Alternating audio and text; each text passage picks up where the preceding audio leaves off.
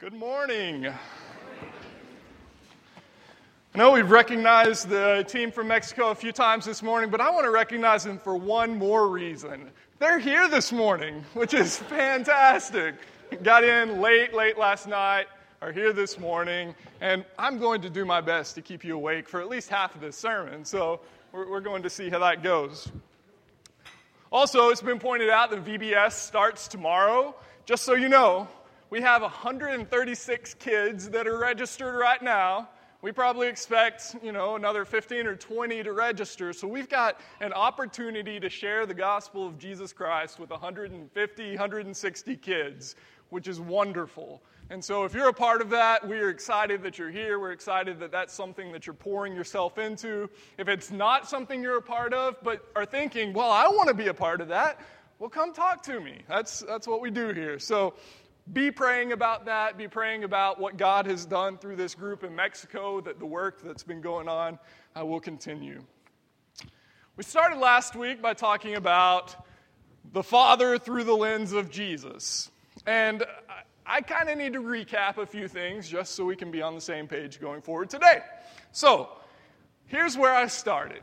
We need some mystery in our lives. We need some abstract. The world that we look at, we have made far too concrete. And when you think about God, God is not a set of ideas. God is bigger than that. As a church, we believe in God as Trinity. And by that we mean Father, Son, Spirit. God is three, God is one, and somehow the three are one. But we don't try to explain that too much. We talked about how all language about God is metaphor, meaning that anything we say about God doesn't quite capture the fullness of God. And part of that just simply has to do with our nature. We are creatures, He is creator. And so we are not God. And that's good. That's wonderful. We started last week when we read through John 14, where Jesus talks about the relationship between Him and the Father. And kind of what I come away with when I look at those passages is this difficulty in distinguishing between the Father and Christ. And so the conclusion that I kind of conclusion that I came to simplify, is that when we draw close to God, we do not know more. We know less. We go through this sort of unknowing. But the point of drawing close to God is not to know more. The point of drawing close to God is to be in better and deeper relationship with God, which is far better. So, if last week was abstract, talking about the Father, this week we're talking about the Spirit. Yeah. That is the most excited I've ever heard anybody when I say that. So that's great. This week is probably going to be even a little more abstract, but that's okay. So to illustrate this, and that's actually a play on words, so that's funny.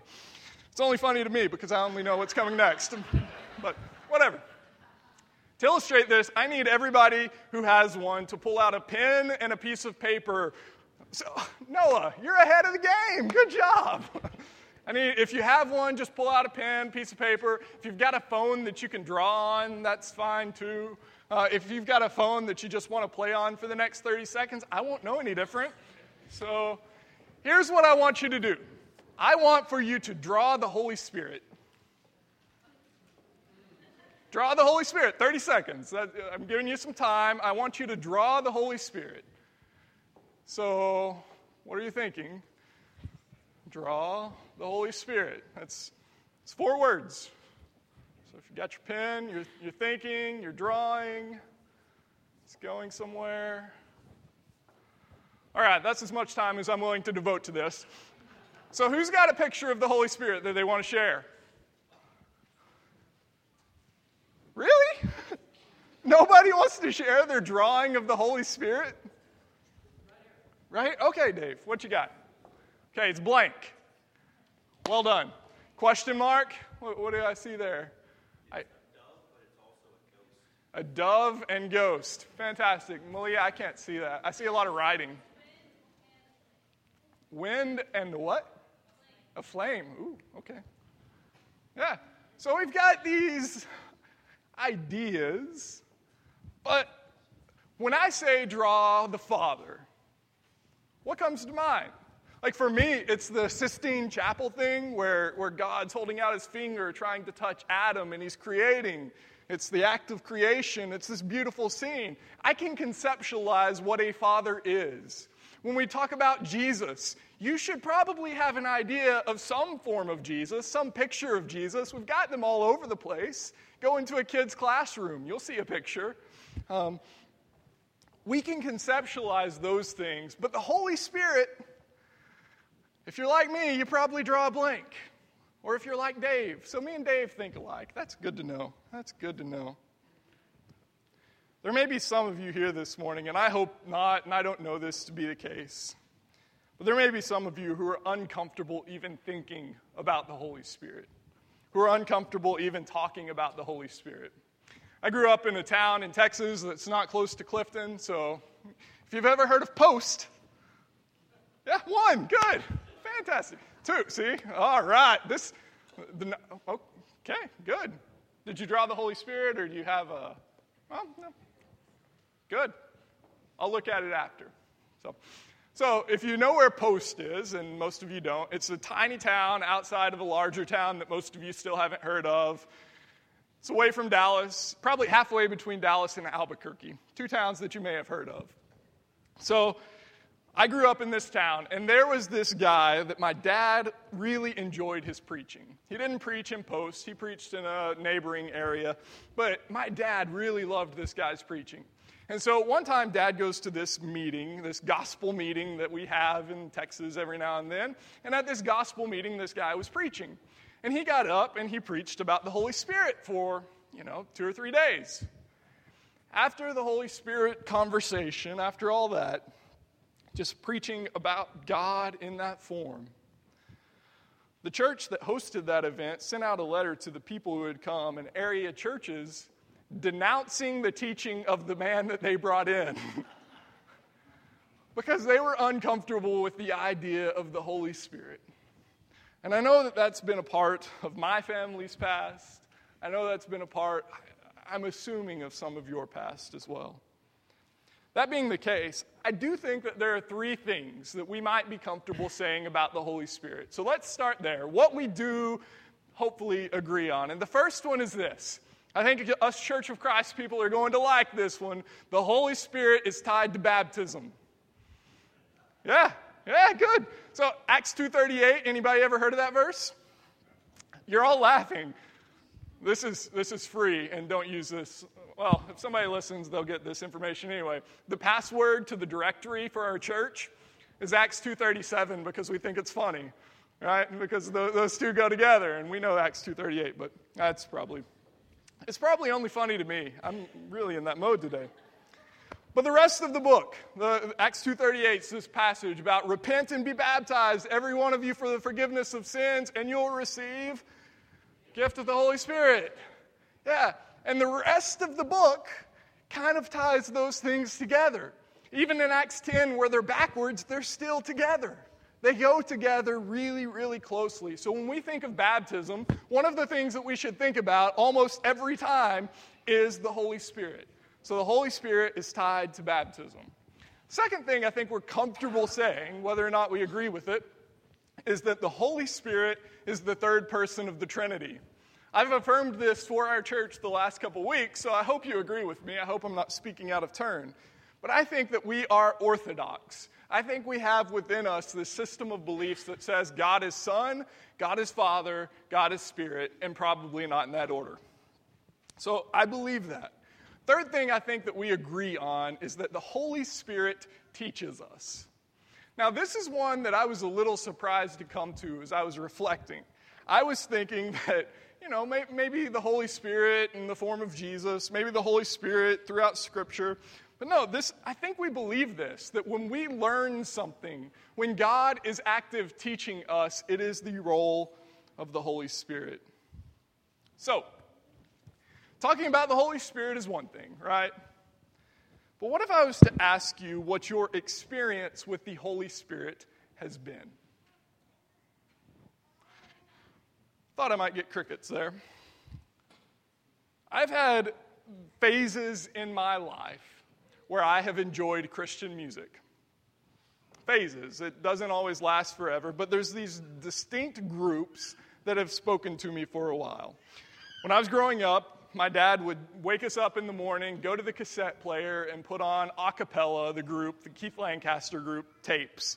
And we would listen to those. So my early formative years were with that. That lasted for a while, kind of grew out of that. Next group was in middle school, where this group called DC Talk. Anybody have? Okay, good. So some of you know who that is. I was in a town that was probably 95% Christian, but I really thought I was a Jesus freak for a while. Yeah, so that was part of my upbringing or something. I really appreciated the ideas in the song, but that was a short-lived phase. High school moved on to this group called Third Day that's much, much more popular. They've been around forever. They're still around. I did away with all my secular music at that point. That was a really interesting phase for me. I really liked a few of their albums, spent lots of money, followed them around, went to a bunch of concerts, all that. But that was high school. As I transitioned from high school on, kind of moved away from them and found myself really enjoying David Crowder for a while. Then they broke up, which did me no good. And so for about 10 years, I just didn't like Christian music for the most part, until I discovered a group called Gungor over the past several months. Yeah, I know. So a few of you like Gungor, which is weird, but I'm with you. All of these were phases in my life where I liked this music. I guarantee you I'm going to grow out of this Gungor phase. But occasionally within our lifespan, there are songs that transcend phases, right? For me, for our church, one of those songs is It Is Well. We had the whole church poll on which song is our favorite. It Is Well won, so you are all correct. Most of us agree on that. One of the songs that I do love, always have, is a song called God of Wonders. It's a song that speaks of the majesty of God, and I like that picture. But there's another song that I assume none of you have ever heard of, and it's a song called Smell the Color 9. And I know, I knew I was going to get crickets on that one. Good. So this guy named Chris Rice, he wrote a few songs. His most famous song is one called What If Cartoons Got Saved, in which he does impersonations of characters like Yogi Bear and Scooby-Doo. And the point of the song is, cartoons aren't meant to praise God, we are. So if you've been saved, you should praise God. Showed it to Micah this week on YouTube. He thought it was hilarious. But he didn't know who any of the cartoon characters were. So sad. Smell the Color 9. It's a song that I love because it's all about how this guy has sought these private revelations from God, how he's tried to have visions and to audibly hear God speak to him. But in his mind, seeking those things has been like trying to smell the color 9. And the song ends with this fantastic line. It says, "Nine's not a color. Even if it were, you can't smell a color. That's my point exactly." So you think you've sat through this really profound song, and in the end, it's really not. But it encapsulates my experience with the Holy Spirit so well. I've prayed for God to speak to me audibly. I want to hear the voice of God. I've prayed for God to reveal himself in such clear ways that I can't help but know that it's him. For God to give me visions and dreams and powers. And so far, it has just not happened. It has not been my experience with any of those things. More often than not, I have this feeling like deep within me. And in my gut, I'm thinking, okay, so maybe this is the Holy Spirit. But within the next 10 seconds, I'm questioning whether or not it was indigestion or something else. Like, I just don't know. It's not definitive. I want in my physical senses to touch God, to see God, to hear God. But instead, what I have often experienced is God in retrospect. Being able to look back and talk about how I've seen God. And it's never in the present moment. It's always in the past. I know some of you have had these moments that I want. I know some of you have sensed God being very close. I know some of you would say that you've heard the voice of God. There have been a couple times for me where it's at least felt like I'm not alone. But those times have been fleeting and rare. So instead of in that moment having this feeling of the Holy Spirit being deep within me, the Holy Spirit moving me, what I have most of are these experiences of reflection in which I can tell that the Holy Spirit did something. Hindsight is much better than seeing this in the present. So we have experiences of God being for us and with us and on our behalf and working through us, even if we don't recognize them in the moment. So one of the things I want to affirm just to begin is that God is present. God is in us, and God is active, even when we don't notice. Now, before we get too much further, I do want to deal with two things. I do believe that there are two elephants in the room anytime you talk about the Holy Spirit. And the first one is this. When some of you think about the Holy Spirit, the only thing that you can think of are the Pentecostal expressions of the indwelling of the Spirit. You think of the miraculous healings from people like Benny Hinn or these people being slain in the Spirit, which is really interesting to watch at least. You think of people speaking in the tongues of angels, and a lot of you just want to get up and scream, "That's not real." And I get it. I'm not willing to go that far because I refuse to limit God, what God can do. But I do recognize that my experience of the Holy Spirit has not looked anything like that. And I share a concern with you that instead of the focus of the Holy Spirit's work being on bringing glory to God, what I've often seen in those scenarios is the focus on the person who's receiving this. And the Holy Spirit is not given to anyone for their agenda. And I think we need to know that. The other side of this is where some of the churches that a few of us may have grown up in are. Holy Spirit has scared us to the point that we say the Holy Spirit is not only found in the Bible, but bound by the Bible. We read that the Holy Spirit, but that is the depth of our relationship with it. It is also almost as if we've been given the choice, at least in our minds, between the Holy Spirit and the Bible, and we have chosen the Bible. Let me say this very, very bluntly. If you believe you're going to choose between God and the Bible, and you choose the Bible, you have chosen wrong. You should choose God. But to be clear, that's not a real choice. That's something you would have to imagine. And so, with all that being said, what can we say about the Holy Spirit? The Bible says some wonderful things about the Holy Spirit, about the experience of the Holy Spirit. When Mary is told that she is going to be with child, it is the Holy Spirit that makes her with child. The pregnancy scene of Jesus is a scene between the Holy Spirit and Mary. When you see the baptism of Jesus, you see God opening up heaven, speaking audibly, and the Holy Spirit descending like a dove. In the book of Ephesians, Paul talks about how we are marked with a seal of the Holy Spirit. And that's a beautiful thing. Hebrews talks about how we share in the Holy Spirit, how this is something that we both have in common. It's not something that we control, it's something we share in. And Romans 8, one of our favorite passages that we go back to over and over again, the whole passage is about how it is to live in the Spirit. But by the time you get to verse 28, you read about how the Holy Spirit prays on our behalf in groans that we just can't understand. In John chapter 3, Jesus has a conversation with Nicodemus about what it is to be born again and how the Holy Spirit is like the wind, does what it wants. And so we have all these ideas of the Holy Spirit. We have all these passages that point us to the Holy Spirit, but it still doesn't help us understand the Holy Spirit. So I want us to go back to John 14. It's the passage that we looked at last week. It's a passage that we're going to focus on again today. And I want us to see what Jesus has to tell us about the Holy Spirit, because I think it's important. This mysterious third person of the Trinity.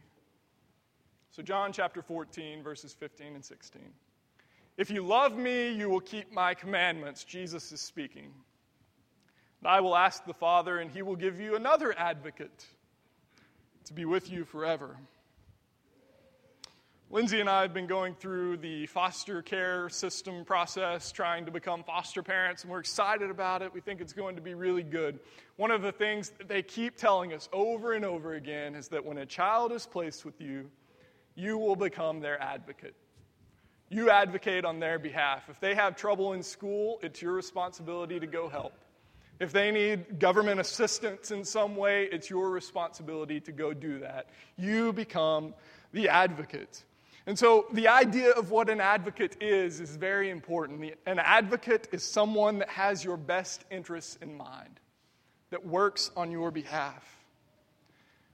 And Jesus is saying that we'll have an advocate who will be working on our behalf, who will be with us forever, that it can't be revoked, that the Spirit of God is for us. The next verse, he continues. He says, "This is the Spirit of truth, whom the world cannot receive because it neither sees him nor knows him." The Gospel of John teaches us that we shall know the truth, and the truth shall set us free. But the truth is not mental. The truth is not this abstract idea out here. The truth is actually the Spirit. It's actually relational, which is strange. He continues in the same verse, "You know him because he abides with you and he will be in you." You remember how the Gospel of John begins? John chapter 1, verse 1. "In the beginning was the Word, and the Word was with God, and the Word was God." Hope you see some of the similarities between this verse and that, where the Holy Spirit will be with us and will be in us. Verse 26 of the same chapter. "The Advocate, the Holy Spirit, whom the Father will send in my name, will teach you everything and remind you of what I have said to you." In this passage, we see the Trinity, which is great, the Holy Spirit, whom the Father will send in my name. So Jesus, Father, Holy Spirit, is going to teach us, is going to remind us of what Jesus said. Over and over again, we see the Holy Spirit.